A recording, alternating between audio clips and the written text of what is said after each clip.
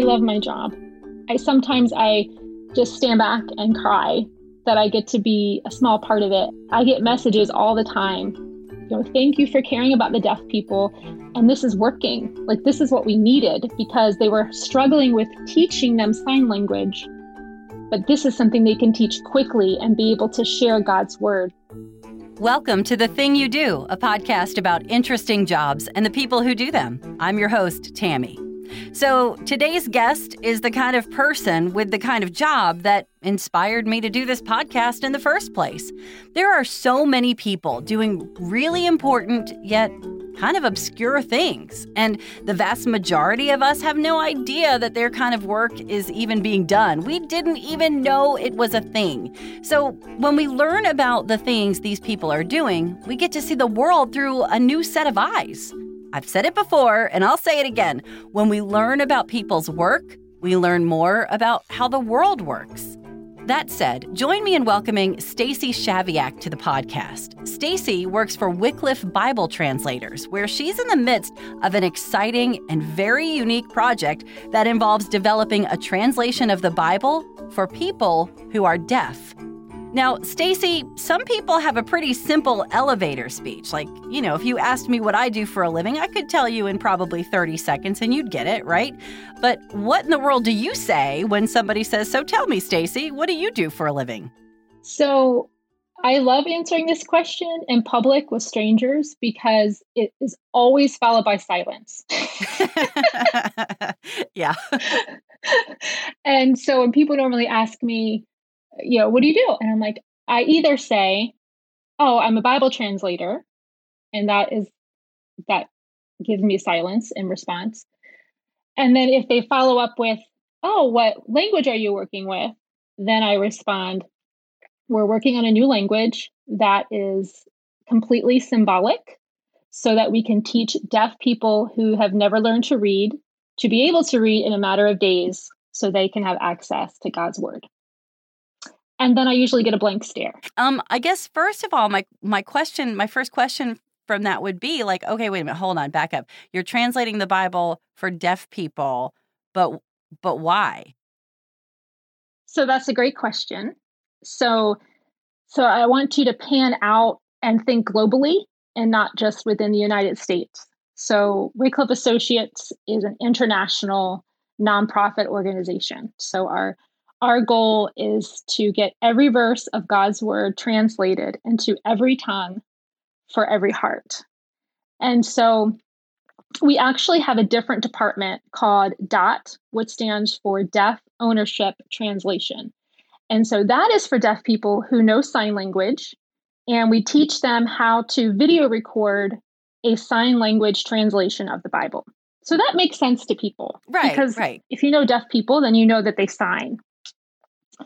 However, 80% of deaf people in the world have no access to education, and only between 1% and 2% ever receive education in sign language.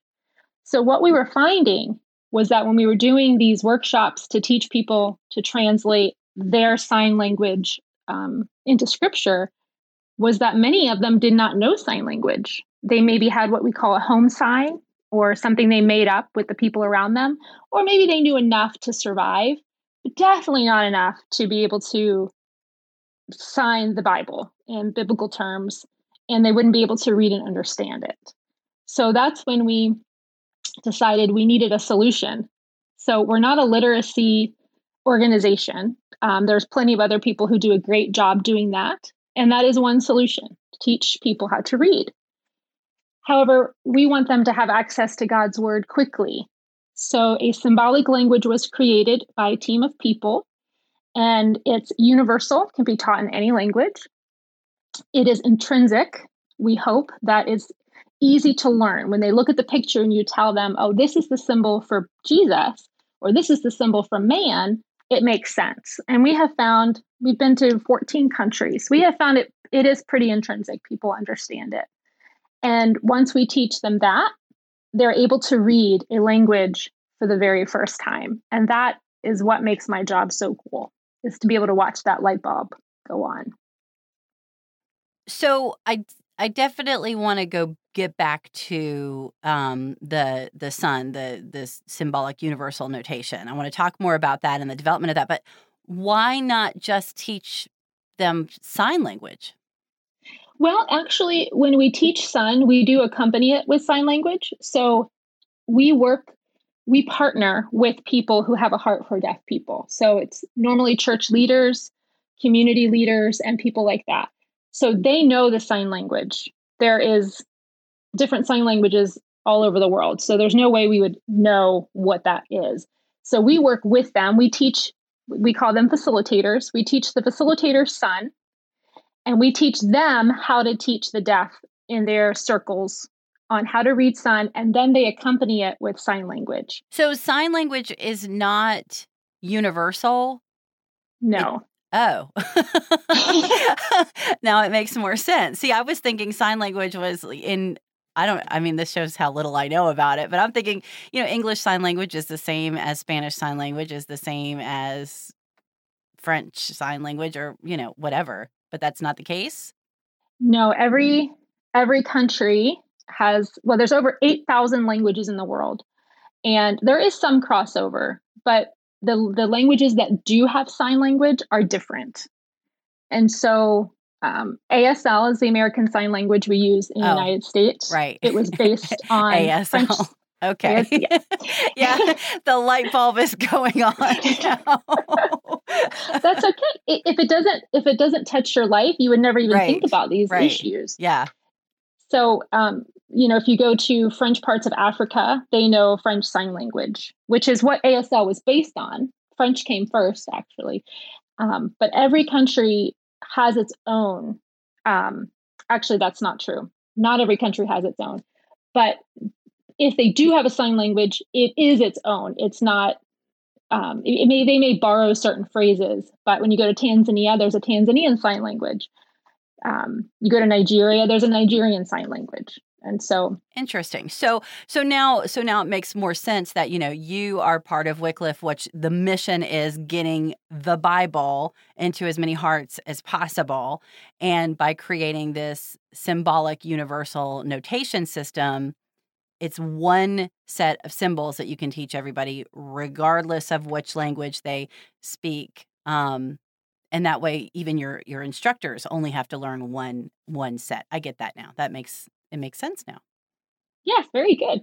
That's so great. How did you get into Bible translation? Were you always expecting to do a Bible for deaf people? Was that your heart? I mean, how did it all come together for you? Well, it was a slow becoming. So I became a Christian in college, and I went to Warner University in Central Florida. And I remember one day at chapel, Wycliffe came and spoke about people who were waiting for God's word, tribes that had received Christ but did not have the word of God. And I remember they talked about a tribe that had actually built a house. And it was, house in quotation marks, a little shack, and it was empty. And when missionaries came, they asked them, who is this, home for? And they said, well, we built it for the person who's going to come tell us about God. And so it just touched my heart. So that was, in my late teens, early 20s. I felt a call to missions quickly. I got my degree in English education because I knew a lot of countries don't just open the door to missionaries. So I thought teaching English would be a great way to do that. I had the opportunity to move to Laos with my family. Laos is in Southeast Asia. It's nestled between Thailand, Vietnam, and Myanmar. I taught English to Lao medical students while at the same time finding language groups that did not have scripture. In the midst of that, we met a group of beautiful deaf people who had become Christians, but didn't know enough sign language to be able to understand the word. And so we had worked with them, teaching them for a couple years. I had to move back to the United States due to a family emergency. And I went to Wycliffe headquarters. I was working with Wycliffe the whole time. And I said, is there anything I can do in the United States while my family is receiving some help that they need. And that's when Sun was about a year old at that time. That was 2018. And I knew immediately that, yes, I want to continue to work with the deaf because they had touched my heart when I was in Laos. So you definitely felt that that was the direction to take. And so you started working, I guess, to help develop Sun. Yes. So Emily Wang was my manager at the time. She was the developer of the language. She would not take credit for that, but she is the one who created the core symbols at the beginning of the program. And then as she came up with the system, she grew her team, and more people came to help because it became pretty overwhelming when you're looking at the whole entire Bible and every word needs a symbol. So she was the developer, and she has since left Wycliffe to work for a different organization, but she still uses Sun to teach deaf and blind, which is a whole nother conversation. We turn the Sun symbols into tactile 3D format, and we've been able to teach deaf and blind people how to read scripture. So that's another layer of the program that we're still researching. Wow. And I feel like we probably said this, but it just kind of is hitting me again. So Sun is a written language. It's not sign in any way, like I think we think about sign language for deaf people, but it is a written language made up of all symbols. Yes, you're correct. It's written. It's not spoken because it's only pictures. Uh-huh. And what we do use sign language to reinforce the words so we can test for comprehension. Right. And so they are essentially learning two languages at the same time. But our purpose is that they'll be able to read the scripture as a language. Interesting. Wow. Do you ever, such a side random question, but do you ever feel like it's the Bible in emojis? Like, because sometimes I feel like we are, we're almost going back to the era of hieroglyphics now in our communication with texts. I mean, I have texts that are really all just pictures at this point, Yes, it's kind of like Egyptian emojis. Yes. Yeah. And I think that's why it's so easy to learn, because we are in a pictorial world. It kind of has always been that way, but I think you're right. We're kind of going backwards to that. And when you're deaf and you don't know sign language and you cannot communicate with your spoken word, you learn how to speak with your body and how to draw pictures so you can communicate with people. It's part of survival. So it has made sense to those people who are learning it. Are they able to use this Sun in any other applications? I mean, can people who know it then communicate things other than scripture to one another using this language? Yes, so that's something we had to explore. So there are 90 core symbols, and I think the language is still being developed because we're still translating the Old Testament. There's about 2,500 total symbols, 90 core symbols. So that means there's 90 unique symbols, and the rest of them are alterations or combinations of those symbols. So you only have to learn 90 to be able to have access to all 2,000 plus symbols. But it is solely held to scripture. It's scripture words. Now, Our Daily Bread has created a devotional. Some of our translators worked on that. They created a devotional in completely Sun symbols. But we had messages coming from the field saying, we want this in our education system. So, for instance, Uganda and parts of Tanzania, when the Ministry of Education heard about this, they're like, this is perfect for our students that are handicapped, deaf and blind, those who have learning disabilities. But because it's the public school system, they wanted something more than just Bible words. Well, because that's Wycliffe's mission, we're not interested in expanding the language. However, we're experimenting what's called two-tier literacy, and we've tried it in 3 different languages so far, where we first teach Sun, and then we use Sun to teach whatever the main language is. So when we went to Tanzania, we tried this out. We taught people who were deaf and people who were hearing, but did not know how to read. We spent 2 or 3 days teaching them a group, I think it was like 25 Sun symbols to teach a story. And then the next 2 days, we used those Sun symbols to teach them Swahili.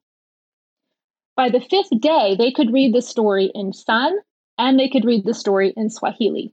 So it becomes a bridge to expanding language literacy.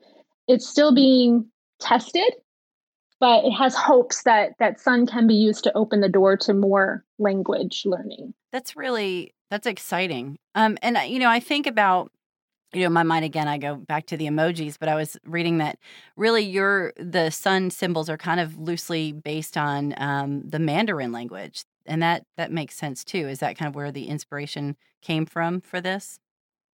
Yes. So Emily Wang is Chinese American. Mm-hmm. So when she was researching what is the best way to do this, she started with a book called Shine Easy. And she already knew the Chinese language, but she started looking at basic symbols and how they were teaching people to learn Chinese. And that inspired her. So if someone knows Chinese, they will recognize some of the symbols, not all of them, but some of them they would recognize for sure. It's got to be very exciting to be a part of this, which is just such a brand new thing. And then also it's got to be rewarding to see it click for people. I love my job.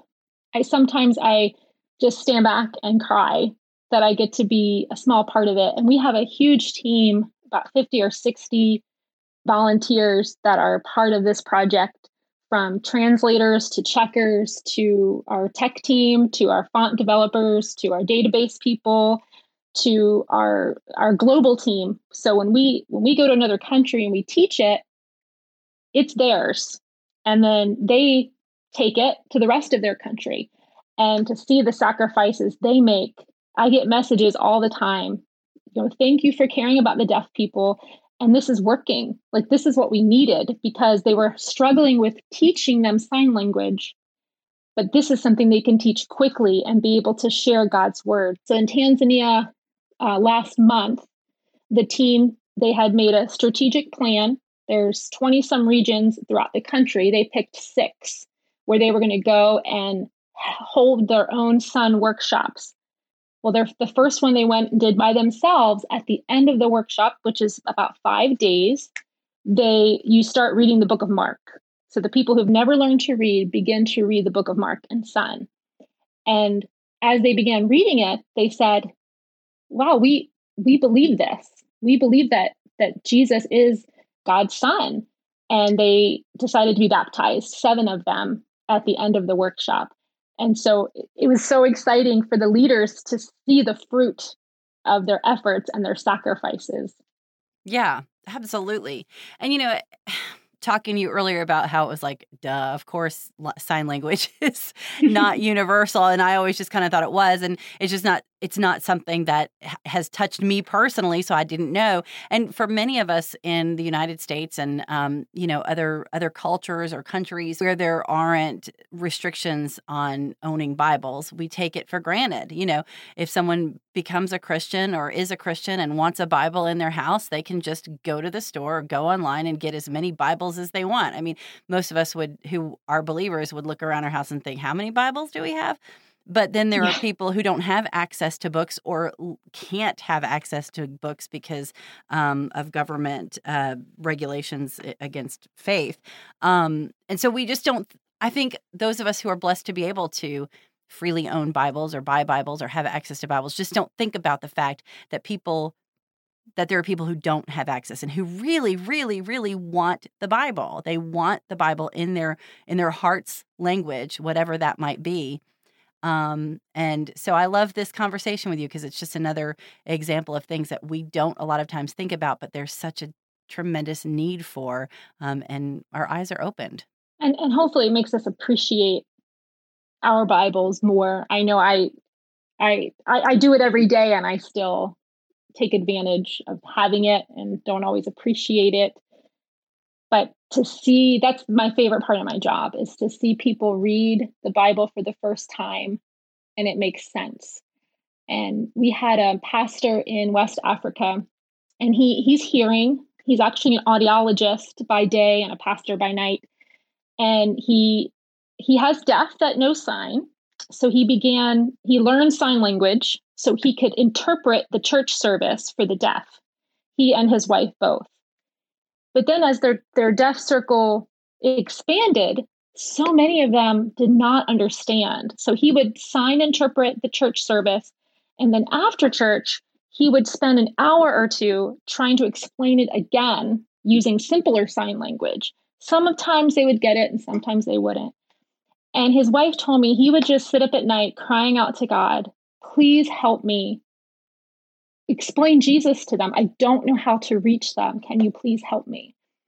And so through some contacts, we came to his town and taught him and the deaf that knew sign.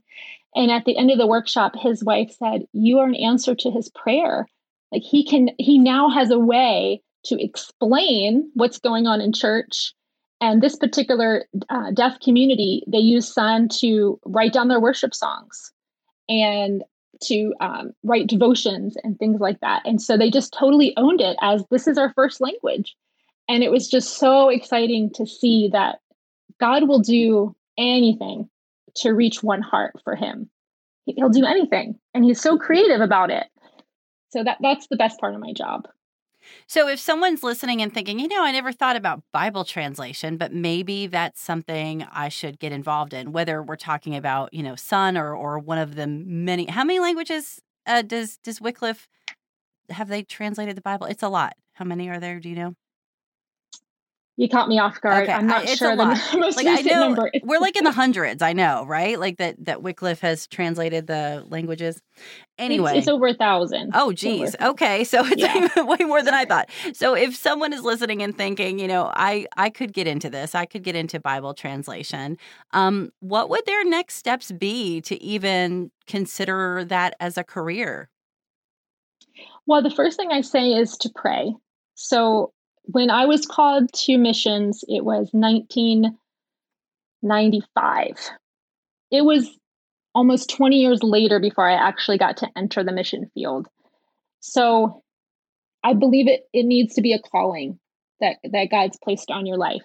So the first step is to pray and ask God if he's touching your heart. So if you're listening right now, God's touching your heart and you're thinking about it, then he's wanting you to talk to him about it for some reason, to be involved. Because I believe that when God makes you aware of where he's working, that's his invitation for you to join him in some way. And then if you feel led to go to wycliffeassociates.org and check out the many, many projects that we have, you do not need a degree in linguistics. We're not linguists. I don't learn all of these languages. We are trainers. We equip the local church all over the world so they can translate their own language. So it's able to be done in a matter of just a few years as opposed to decades, because we're not the ones learning the language and doing it. And there's many ways to support that, whether it's going to other countries to train the church, whether it's staying back in the US and praying or doing tech support. There's so many things to do. So I would definitely go to wycliffeassociates.org and check out the many ways you can help and be involved. Awesome. I will put a link to Wycliffe on the show notes here so that people who are interested can learn more. And I'm sure there they can also find more about this exciting project that you're working on with Sun. So that's great. Yes, Sun has its own portion on that website. So you can look at the symbols at the very bottom of the page. You'll see everything that we use on the field, our lesson cards. There's links to YouTube. We have a YouTube page called WASUN. And we have lessons on all of the symbols and how we teach it to other people. We have our dictionary. So everything is free. It's open source. So anybody can access it and check it out. Stacy, thank you for giving us some time today. And, I will pray for you as you continue to work to get this Sun translation into as many hands and hearts as possible. So thank you for your time. Thank you. Thank you for having me. And that'll do it for another episode of the Thing You Do podcast. Thank you again to today's guest, Stacy Shaviak. And thanks to you for listening. If you enjoyed this episode of The Thing You Do, go back and check out all the episodes. Also, don't forget to subscribe to this podcast so you never miss an episode. Also, check out The Thing You Do on Facebook to join the conversation about the show and to stay in the loop about upcoming episodes. And finally, If you have any comments or suggestions about the Thing You Do podcast, maybe you want to tell me about the thing you do. Well, I want to hear from you. Call and leave a message at 405-355-8264. Yeah, that spells Tammy, T-A-M-I, 405-355-8264, or email me, Tammy@thingyoudo.net.